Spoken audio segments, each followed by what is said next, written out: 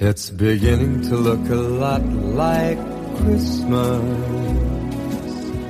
everywhere you go.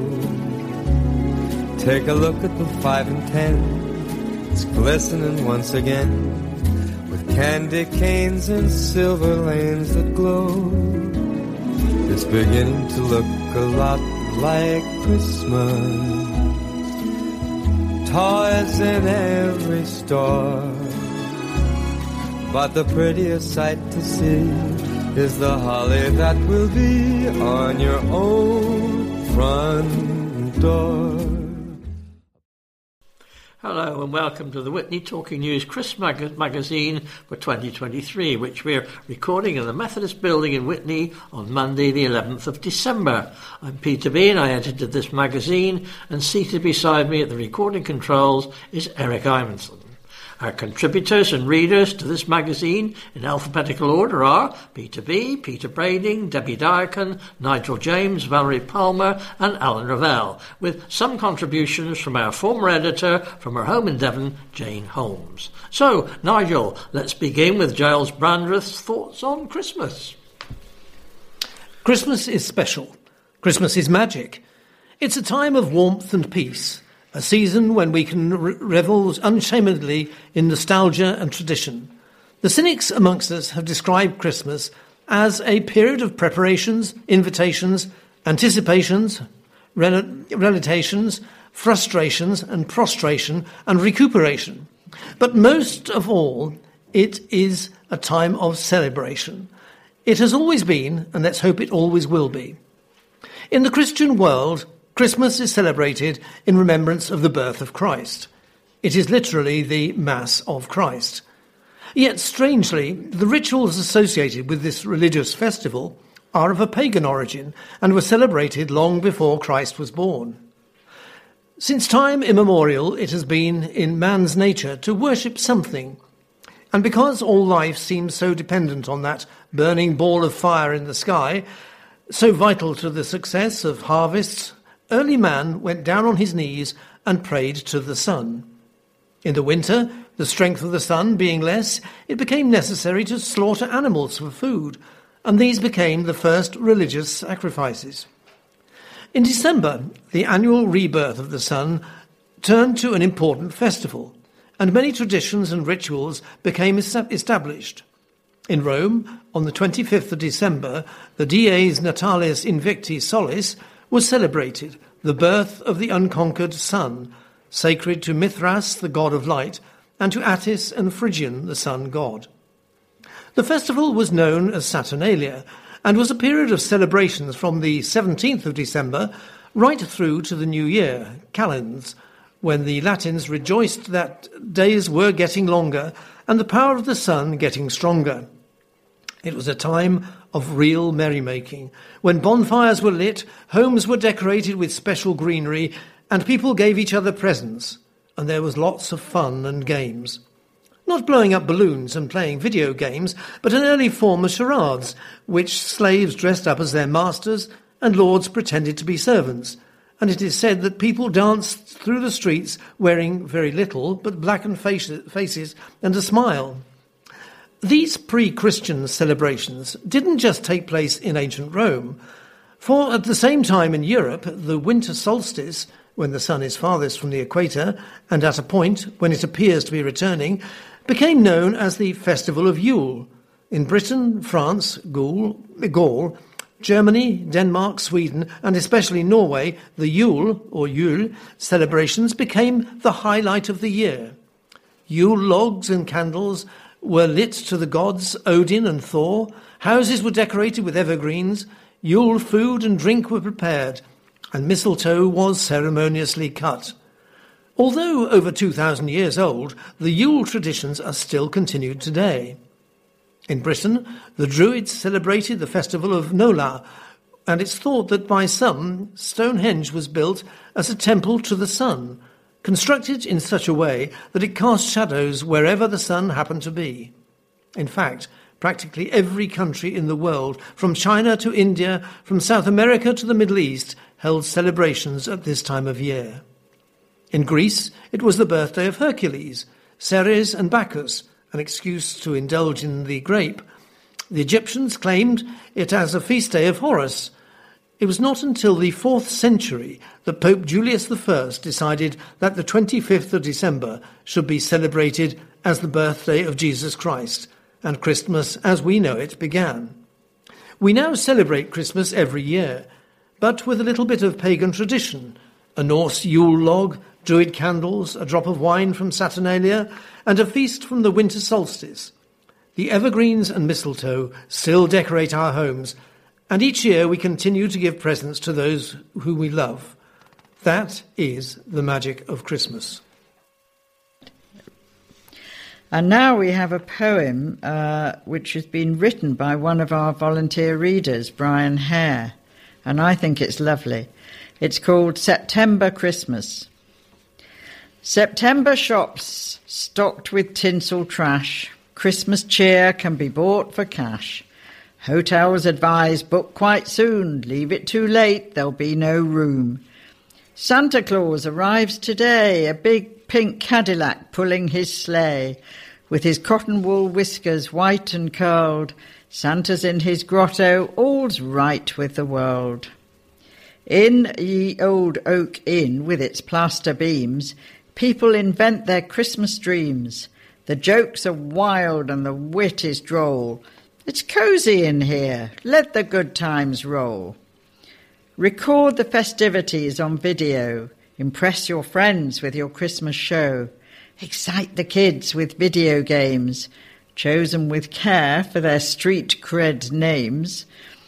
It's easy to forget in the razzmatazz the real reason for all this jazz, that in a sudden hush betwixt midnight and dawn, somewhere, sometime, a child was born. And now for some Christmas Cheer by Barry Macy.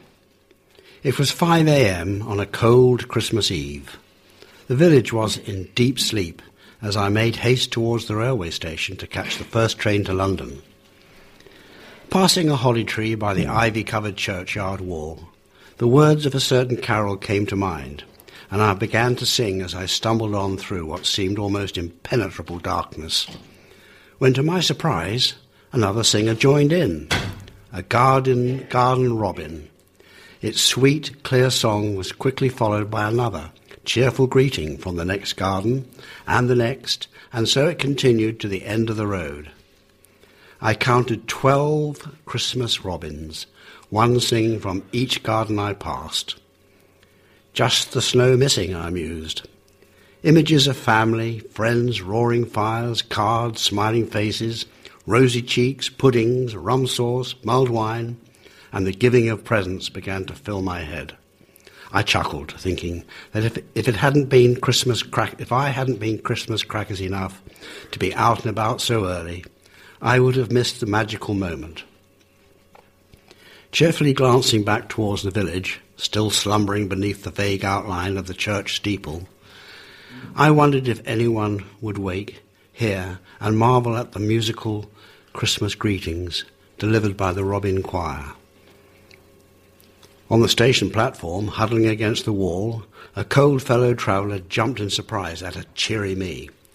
"Compliments of the season," I offered with a smile, hoping to stir the Christmas spirit. The traveller brightened. "And to you too," he smiled. A crowded train arrived with glum of faces pressed against the windows. "Merry Christmas, everyone," called the traveller as we jumped aboard. The glum faces brightened. "And a Merry Christmas to you too," the spirit of Christmas called back as snowflakes began to fall. And next it's our Christmas quiz. 10 questions with answers later in the programme. So first question, which country first started the tradition of putting up a Christmas tree? Second question, which popular Christmas beverage is also called milk punch? Number 3, how many ghosts show up in A Christmas Carol? Question 4, how do you say Merry Christmas in Spanish?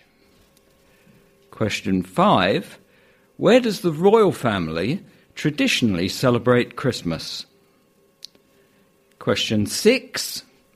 How many mince pies, to the nearest 100 million, are eaten in the UK every year? Question 7. What is traditionally hidden inside a Christmas pudding? Question 8. In what year was the Queen's speech first televised? Question 9. Which film features the song Walking in the Air? And my final question, what did the Victorians fill their mince pies with? Times. All over the country, this Christmas pantomimes will be performed from the London Palladium to village halls, and they'll follow a long tried and tested format with lots of audience participation, such as... Oh, no, it isn't. Behind you. Thanks for the slapstick and corny jokes as well. It's a tradition peculiar to this country. Can be traced back to the mummers' plays of the Middle Ages, and it's often a child's first introduction to the theatre. Now, in Witney, the Buttercross Theatre production will be staging Snow White, and we were invited to the Corn Exchange for a rehearsal a couple of weeks ago, and it was so encouraging to see so many young people amongst the cast. First of all, we'll interview one of the producers, and then secondly, the whole cast will give us one of the numbers from the show. Well, here we are in the Corn Exchange in Witney, where we've been invited to a rehearsal of this year's Christmas pantomime. And I'm talking to Debbie Tufts, who's one of the creative directors of the pantomime. Hi, Debbie. Hi, Peter. So, Debbie, what's this year's pantomime all about then? It's Snow White. As you can imagine, I'm sure that all your listeners will know what Snow White is all about. Yeah. We've got quite a few quirky dwarves. Right. They're a little bit different. And we've got a talking mirror who breaks out into song. Wow. And yeah, but apart from that, I mean, it's sort of like traditional panto, but mixed with a bit of modern. With lots of audience participation? Oh, absolutely. Absolutely. Oh, right. yes, definitely. Yeah. Okay. And when did you start rehearsals for this pantomime then? So we started literally as we finished another show. Mm-hmm. We did 9 to 5 the musical. Oh, yes. So that was around about the 10th of September. Gosh. So we've been going a good while. Only a few weeks. Yeah. Only a few weeks. Are they all word perfect now? Nearly. There are some that like to hug the script. Absolutely, but, yes, they're doing well. Okay, and when are you going to be performing this to the public then? Okay, so we are, the dates are from the 14th to the 17th of December. Yeah. And then we've got the 21st to the 24th of December, and then a break, and then the 29th to the 31st of December. So there's about 13 performances. Okay. And I'm coming on Christmas Eve. Oh, excellent. We're almost sold out. I mean, we've got about 5 more tickets left for that one. Good. Does your drama group meet regularly, other than the pantomime, you know? Yeah, well, I mean, we do classes. Right. So we do drama classes, we do dance for young and adults. Okay. And then we hold open auditions for any of the shows that we do. Yeah. So rather than it meet sort of regularly, we have the classes, and then we have, we go straight on to a show. You take it from there, Yeah. So I mean, after Panto's finished on the 31st of December, we go straight into rehearsals for Avenue Q the next week. So, we kind of like go, Keep going. show after, we do show after show. We do about 4 or 5 shows a year. Yeah. Well, it sounds as if you've got an enthusiastic group there anyway. Oh, absolutely. Yeah. You enjoy doing it? Oh, yeah, it's absolutely, yes, it's my passion. Your passion, right? My passion. Okay. Well, you've told me about planning further productions for the coming year then. Well, all we can do from now is to wish you... Well, you can't say that, can you? Break a leg. Break a leg, that's right. Break a leg for the pantomime when it comes. Oh, lovely, thank you. Yeah. Thank you for coming along. Well, thank you so much for receiving us, It's been brilliant. They sounded good in there. Brilliant. I hope you enjoy the show. Oh, yeah. Thank you. Looking forward to it. Right. On with the rehearsal then. On with the rehearsals.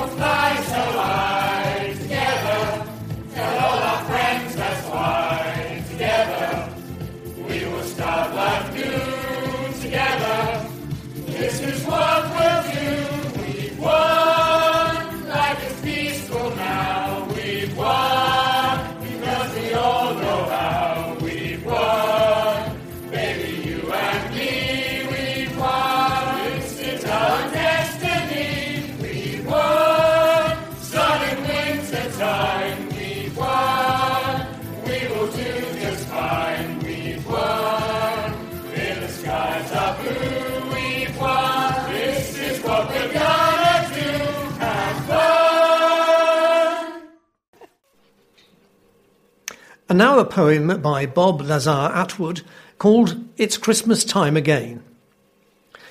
Put your problems on probation, run your troubles off the track, throw your worries out the window, lift the burdens from your back. Silence all your inner critics, with your conscience make amends, and allow yourself some happiness.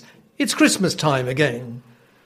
Call a truce with those who bother you, let all the fighting cease, give your differences a breather, and declare a time of peace. Don't let angry feelings taint the precious time you have to spend, and allow yourself some happiness. It's Christmas time again.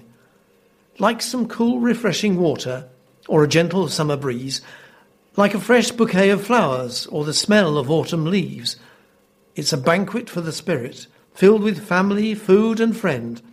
So allow yourself some happiness. It's Christmas time again.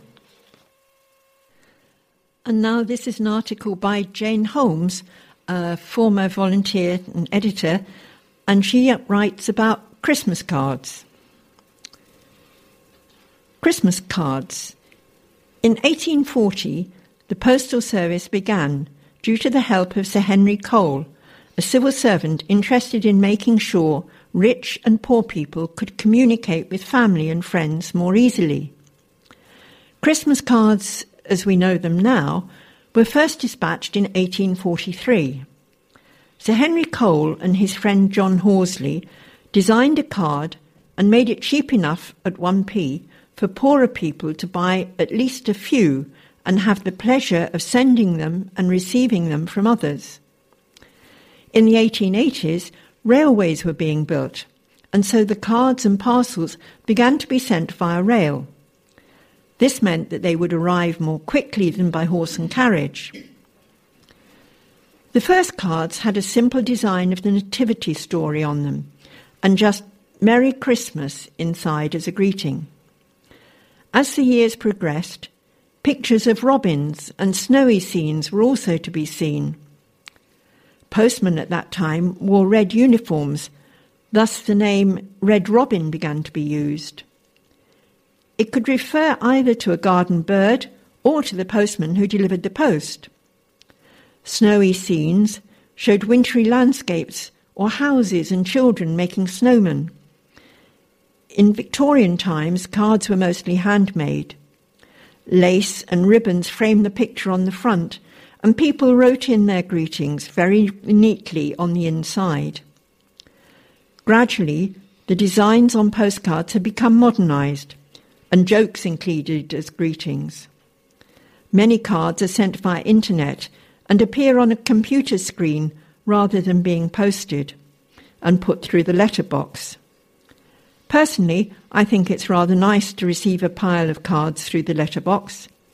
Nowadays, postage can be sent abroad too. What a long way posting greetings has gone since 1843. Well, we've just heard about the evolution of Christmas cards. And back to the same era, this piece is about the Victorian Christmas tree. Behind the double doors of the Victorian parlour stood the Christmas tree, an old German custom, and there's the answer to one of the quiz questions, the Victorians enlarged upon, both in style and decoration. The tradition had come to England by way of Queen Victoria's great-great-grandfather, King George I. When she was Queen, Victoria had a Christmas tree at Windsor Castle. As a result, Christmas trees became the popular fashion in England and the central feature of the Victorian family Christmas. What made the Victorian Christmas tree so special was its elaborate decoration. Decorations included gingerbread men, marzipan sweets, hard sweets, biscuits, fruit, cotton wool Santas, paper fans, tin soldiers, whistles, wind-up toys, pine cones, dried fruits, nuts, berries, and trinkets of all kinds. It's a wonder you could see the tree. Paper cornucopias filled with nuts, sweets, and other treats were Victorian favourites. It was not uncommon to find some small homemade gifts, such as tiny hand-stitched dolls or children's mittens, and freshly baked treats like sugar biscuits. Hand-dipped candles were placed carefully on each of the branches, and a Christmas doll or angel could usually be found adorning the top of the tree. Some things do survive. And now here are some Christmas cracker jokes for you. Why did the pop group ask the turkey to join them? Because he was the only one with drumsticks. What do you get if you eat Christmas decorations? Tinselitis. What do they sing at a snowman's birthday? Freeze a jolly good fellow.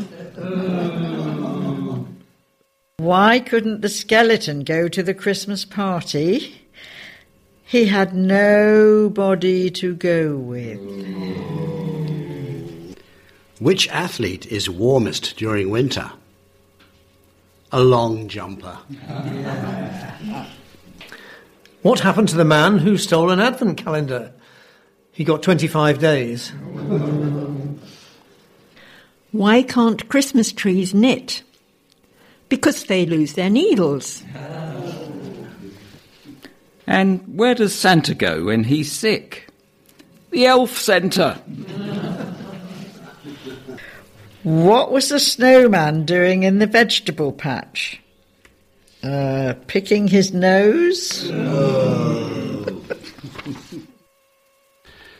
Now, cold beauty outside and warm cheer within. The Christmas story is essentially a pastoral one, and no one can appreciate it more than the farmer. On Christmas morning, the dairy farmer has to rise early, because the milk tanker will be early. His men will be away, but everything will have been prepared beforehand, and by 9 a.m. he will be able to go in for breakfast and the ceremony of present giving. He will go out again later, when perhaps a feeble ray of sunshine is slanting into the cattle shed and glinting on the clean straw. The farm is unusually silent. No tractors, no travellers' cars. Lying around or quietly eating at the silage face or mangers stuffed with hay, the cows can seem even more placid and benign than usual. Moving slowly amongst his cows, along the calf pens and around the sheep in the field outside, no farmer can help feeling touched by the spirit of all the Christmas days that have gone before. I remember one particular Christmas morning. At 7 o'clock, the first suggestion of dawn was turning the cloudless sky above Carlton Bank to a luminous steely blue. Poised there, as though resting one fragile point on the heather, was the last thin crescent of the December moon. Close to it, very bright, was the morning star Venus. The dark and frozen fields were completely silent. No traffic moved for miles around. An owl hooted from the wood, and as the dawn light strengthened, a partridge twittered amongst the turnips. That was all. A quiet prelude to a day of frozen brilliance, of cold beauty outside and warm cheer within. The story behind Silent Night. The lyrics to Silent Night were written by Joseph Mohr, a man whose name was unloved in his hometown of Salzburg. He was ordained on the 21st of August 1815 and was sent to Oberndorf, just north of Salzburg. And there he met Franz Xavier Gruber, a local schoolteacher who would become organist at the old St. Nicholas Church the following year. The friendship of the two led to the creation of Silent Night. Silent Night, or Stille Nacht in the original German, was created because Mohr needed a carol for worship. On Christmas Eve 1818, Mohr visited Gruber with a poem he had written a few years earlier. Gruber quickly arranged the song to be played on a guitar with a choir because the church organ was broken. That evening at midnight mass, Gruber strapped on his guitar and led the congregation at St. Nicholas in the first rendition of Silent Night. Nearly 100 years later, just over a century ago, the men in the trenches heard something unusual, singing. On a crisp, clear morning 120 years ago, thousands of British, Belgian and French soldiers put down their rifles, stepped out of their trenches and spent Christmas mingling with their German enemies along the Western Front. In the 100 years since, the event has been seen as a kind of miracle, a rare moment of peace, just a few moments into war that would eventually claim over 15 million lives. But what actually happened on Christmas Eve and Christmas Day of 1914? And did they really play football on the battlefield? It seems the sheer misery of daily life in the cold, wet, dull trenches was enough to motivate troops to initiate the truce. Nevertheless, some 2/3 of the troops, about 100,000 people, are believed to have participated in the legendary truce. No one knows where it began or how it spread, or if, by some curious festive magic, it broke out simultaneously across the trenches. Although the Christmas truce may have been a one-off in the conflict, it speaks to the fact that at its heart it symbolises a very human desire for peace, no matter how fleeting. The truce began with carol singing from the trenches on Christmas Eve to strains of Silent Night, or the Germans singing Stille Nacht.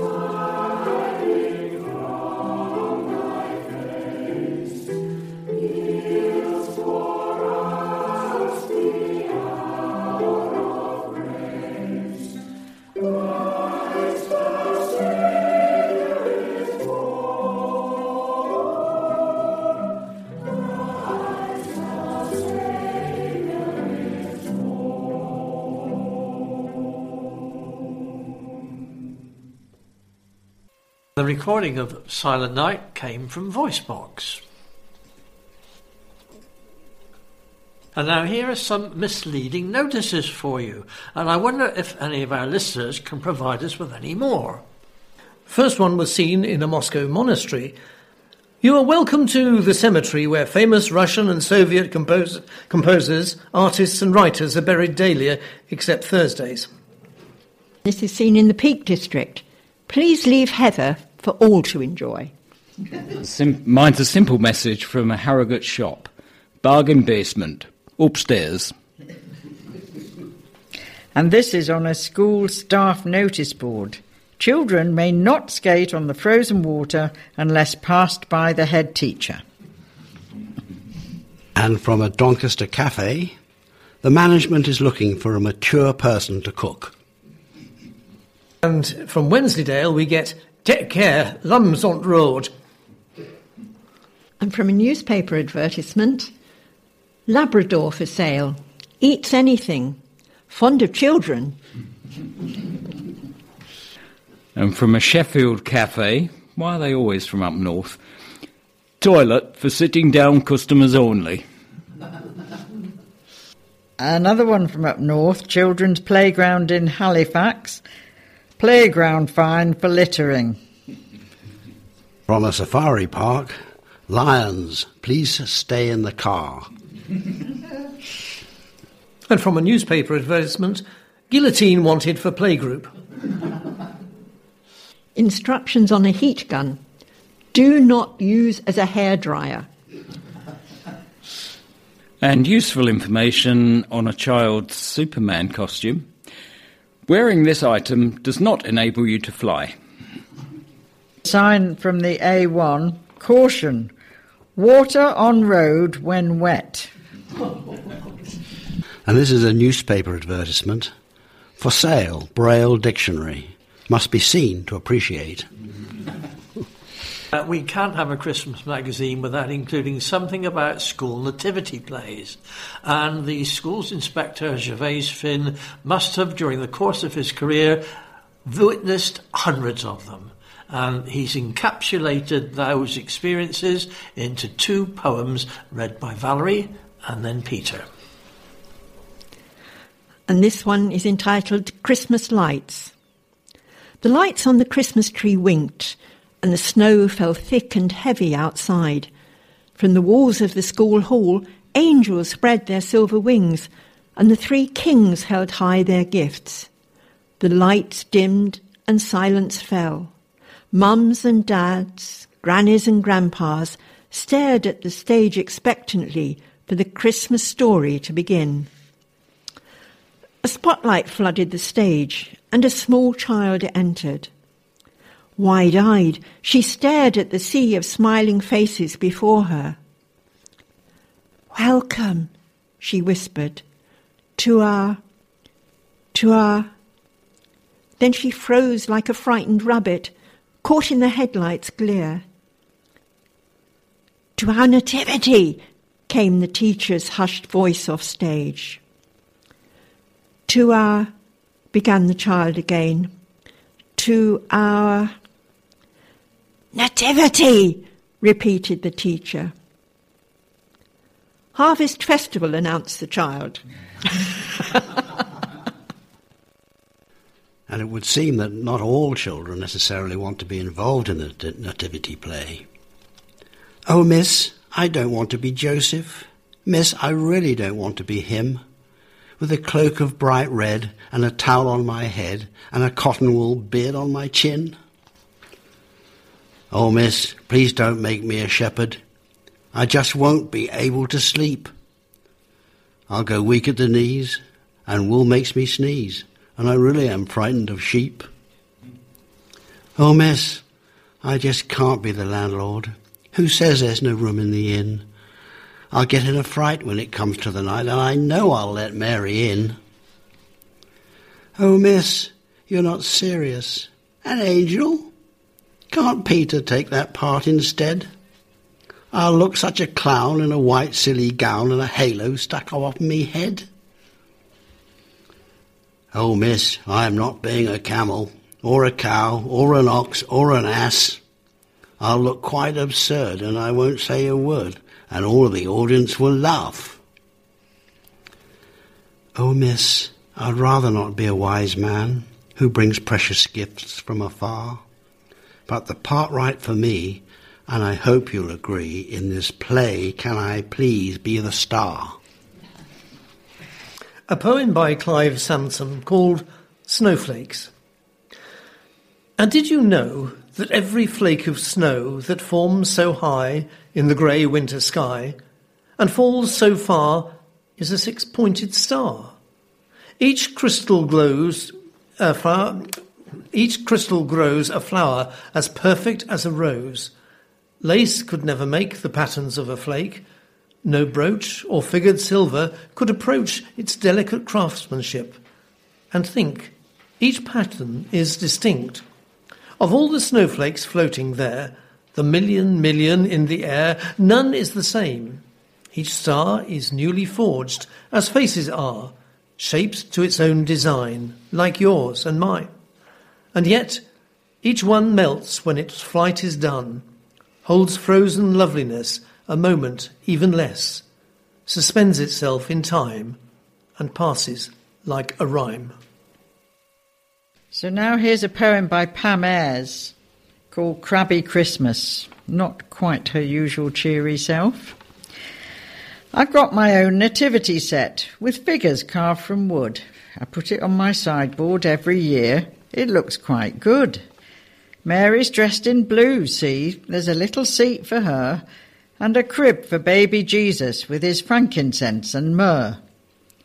Now, I fully understand that all good things come to an end, and I must scrap my little set for fear it may offend all the Hindus, Buddhists, Muslims, Trappists, Sikhs, well, all the flock, who might see my baby Jesus and be paralysed with shock.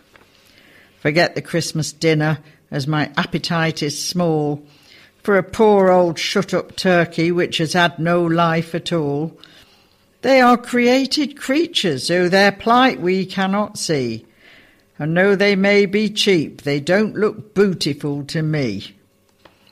Hear the rasping of the tinsel and the rattle of the cash. The streets are full of shoppers and the shops are full of trash. Christmases are coming, tally-ho and toodaloo.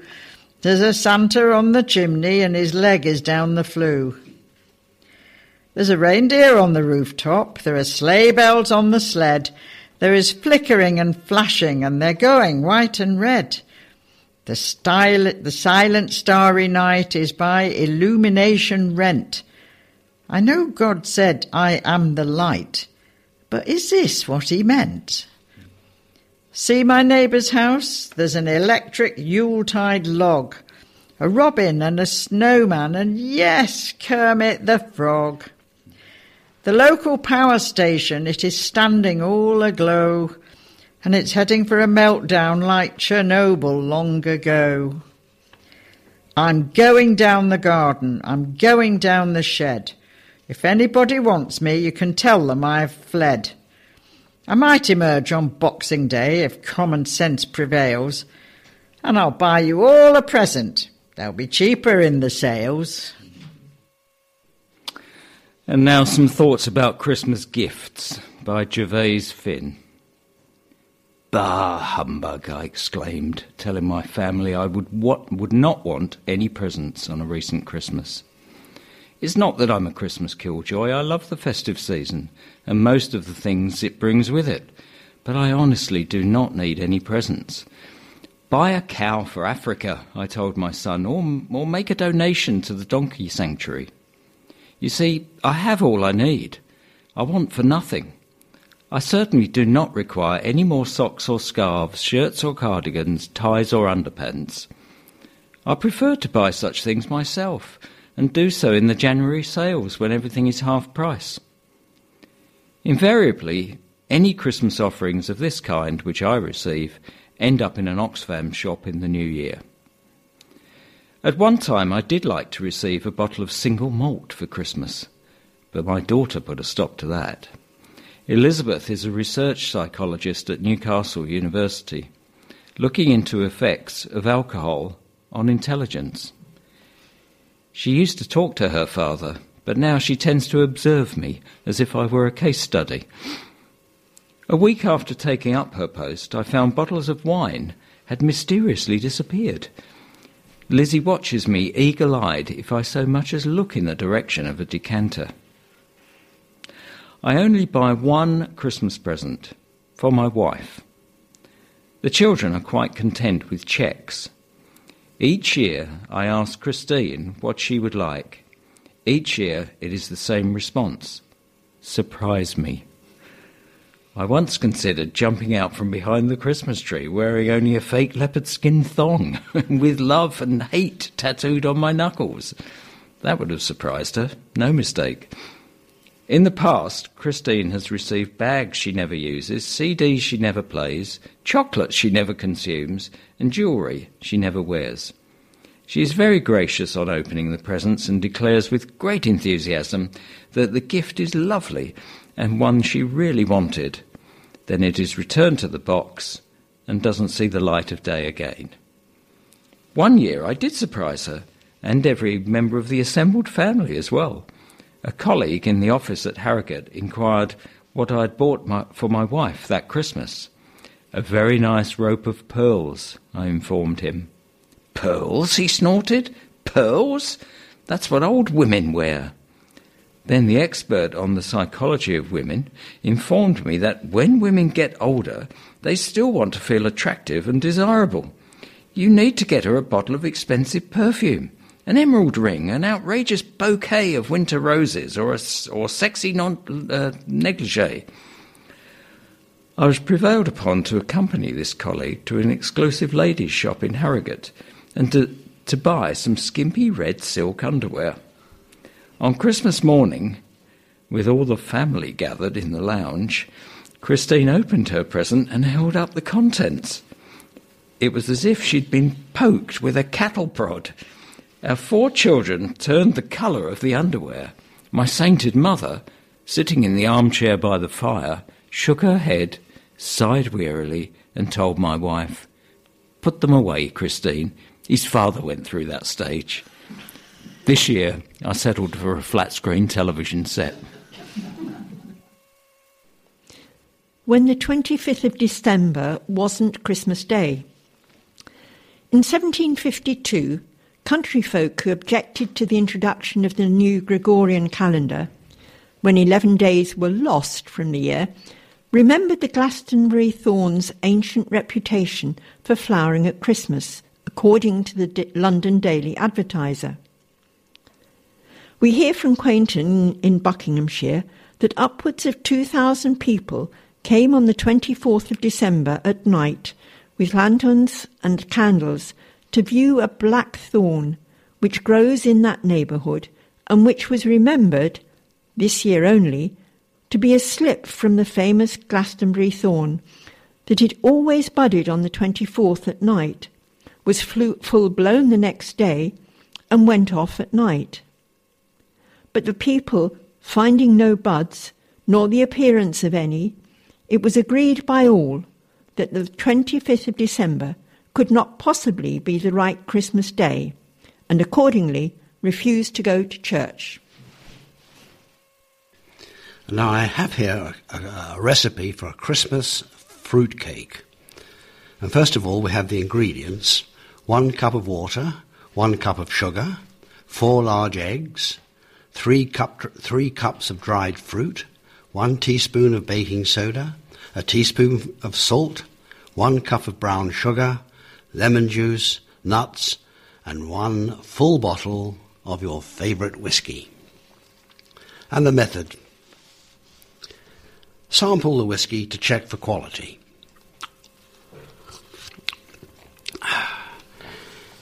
Take out a large bowl.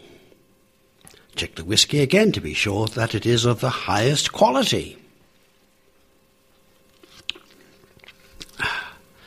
Pour 1 level cup and drink. Ooh.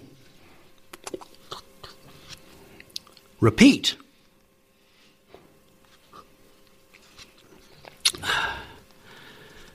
Turn on the electric mixer.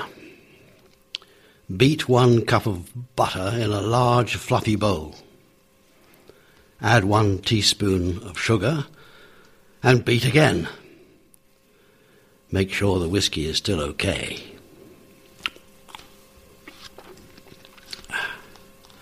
Try another cup. Turn off the mixer. Break 2 eggs and add to the bowl and chuck in the cup of dried fruit. Mix on the burner. If the fried fruit gets stuck on the beaters, pry it loose with a screwdriver. Sample the whiskey to check for toxicity.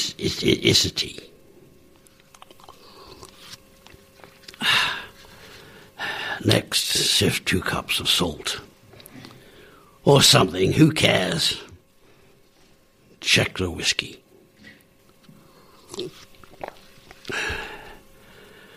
Now sift the lemon juice and strain your nuts. Add 1 tablespoon of sugar or something, whatever you can find. Grease the oven. Turn on the cake tin to 350 degrees. Don't forget to beat off the turner. Throw the bowl out the window. Check the whiskey again. Go to bed. Who the hell likes fruitcake anyway? Here's a short poem entitled What Do I Wish You by Charlotte Gray. The family reunited, all squabbles set aside. Food in the larder, knocks at the door, friendly faces, parcels piling up, cards from everyone you love. Nothing forgotten, nothing singed, laughter, a little silliness, hugs, kisses, happy memories. I wish with all my heart that your Christmas will be all that it was meant to be. A little warmth in the depth of winter, a light in the dark. And now a ghost story called The Tale of the Dunstans. In coaching days, the A40 road from London to South Wales was one of Britain's great highways. It linked London, Oxford, Gloucester and Milford Haven, from where packet boats plied to and from Ireland. Not surprisingly, there are persistent tales of highwaymen who found rich pickings on this famous turnpike.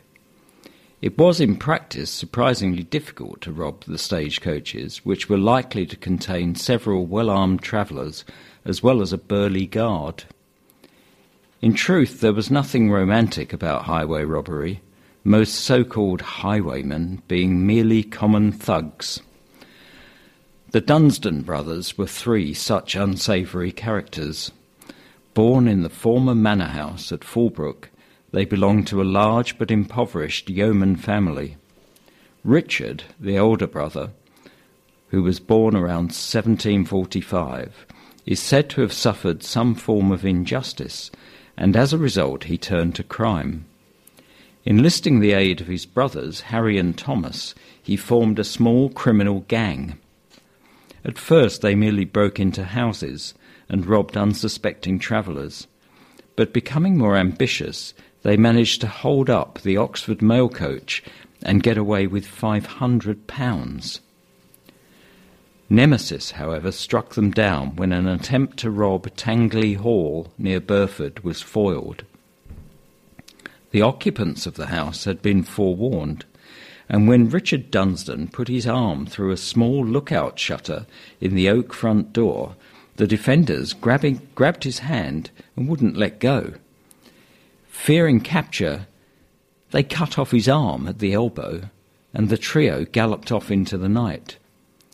Richard Dunstan died soon afterwards as a result of shock and the loss of blood. But Thomas and Harry remained at large until 1784, when they joined a group of gamblers in a disreputable alehouse known as Cap's Lodge. The Dunstans were violent and quarrelsome individuals, and they soon became involved in a drunken brawl. At length they were overpowered, and having been arrested, they were taken to Gloucester jail. Having been tried, they were sentenced to death by hanging, the executions being carried out at Gloucester. The authorities decided to make an example of the dead criminals by hanging their bodies in iron bands from an oak tree in Wychwood Forest. For months afterwards, people came to view the rotting corpses in the gibbet tree, while the drinking den at Capp's Lodge also enjoyed momentary notoriety. The tale of the evil Dunstan brothers inevitably passed into local folklore, and as such there are several associations with Minster Lovel. One story relates how the long-dead Dunstans continue to gallop along the lanes and highways of West Oxfordshire, and to this day there are people who claim to have heard their ghostly hoofbeats passing over Minster Bridge in the middle of the night. Dr. Ambrose, who took a great interest in local folklore, was so keen on the story of the Dunstans that he moved the remains of their cottage and re-erected it in an old quarry overlooking the Mill Conference Centre. This is Ghost Stories from Minster Lovel. The ruined Lovel mansion evokes an atmosphere of overwhelming melancholy in many people, particularly in late autumn or winter, when white mists hang low over the meadows. To Ethel Carlton Williams, quote, "The sight of the broken walls and tattered chimneys of the manor house bring a feeling of intolerable sorrow to all who see them. Some visitors feel that there is even a so-called time warp around the ruins, which has resulted in several strange and disquieting incidents. On one occasion, shortly after World War II, a guest at the Swan Inn decided to walk down the village street to see the manor house. The lady in question was a former wren who had worked as a decoder and was not given to flights of fancy. She walked along the street on a late summer evening and soon reached the manor house, which was much larger than she had imagined it would be. She walked through the churchyard but was unable to enter the house, which appeared to be surrounded by a battlemented wall. She could nevertheless see the glow of lighted, unfamiliar music. Retracing her steps, she returned to the Swan. When asked if she had enjoyed her walk, she explained that the site had been closed. A fellow guest pointed out that even when the custodian's hut was shut, a public footpath passed through the site and enabled visitors to gain access to the monument. On the following morning, the ex-wren again walked down to the manor house, and to her surprise, the site was indeed a ruin, with no curtain wall to impede entry.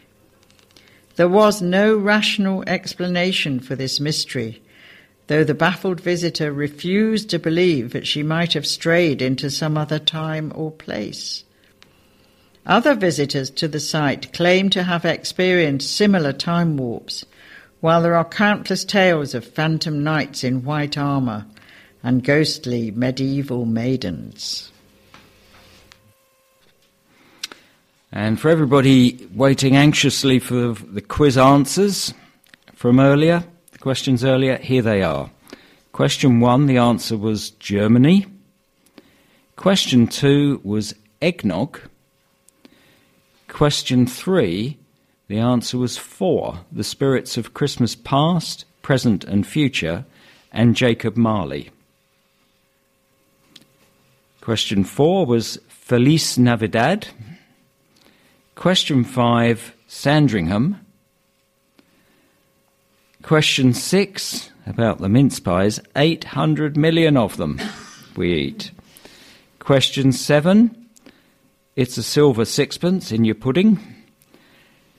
Question 8, first television broadcast 1957 by the Queen. And the song Walking in the Air, question 9, comes from the film The Snowman. And the Victorians filled their mince pies with minced beef. And now, a precious gift, a smile. It cannot be bought or borrowed. It cannot be sold, stolen or sold. But this precious gift, when freely given, is a pleasure to behold. For it reassures the frightened, it soothes those who are sad, and comforts the dejected, and makes the mournful glad. It brightens up this weary world and lightens up our life, brings sunshine to the shadows at a time of pain and strife. A smile. Well, that's all we've got time for, and thanks to Eric for the recording and supplying the music, and we hope that you enjoy listening to this magazine as much as we've enjoyed making it. Now remember that you don't have to return the memory stick as promptly as your weekly one. Just send it back just as soon as you've finished with it. And before we all go, we'd like to wish you a Merry Christmas!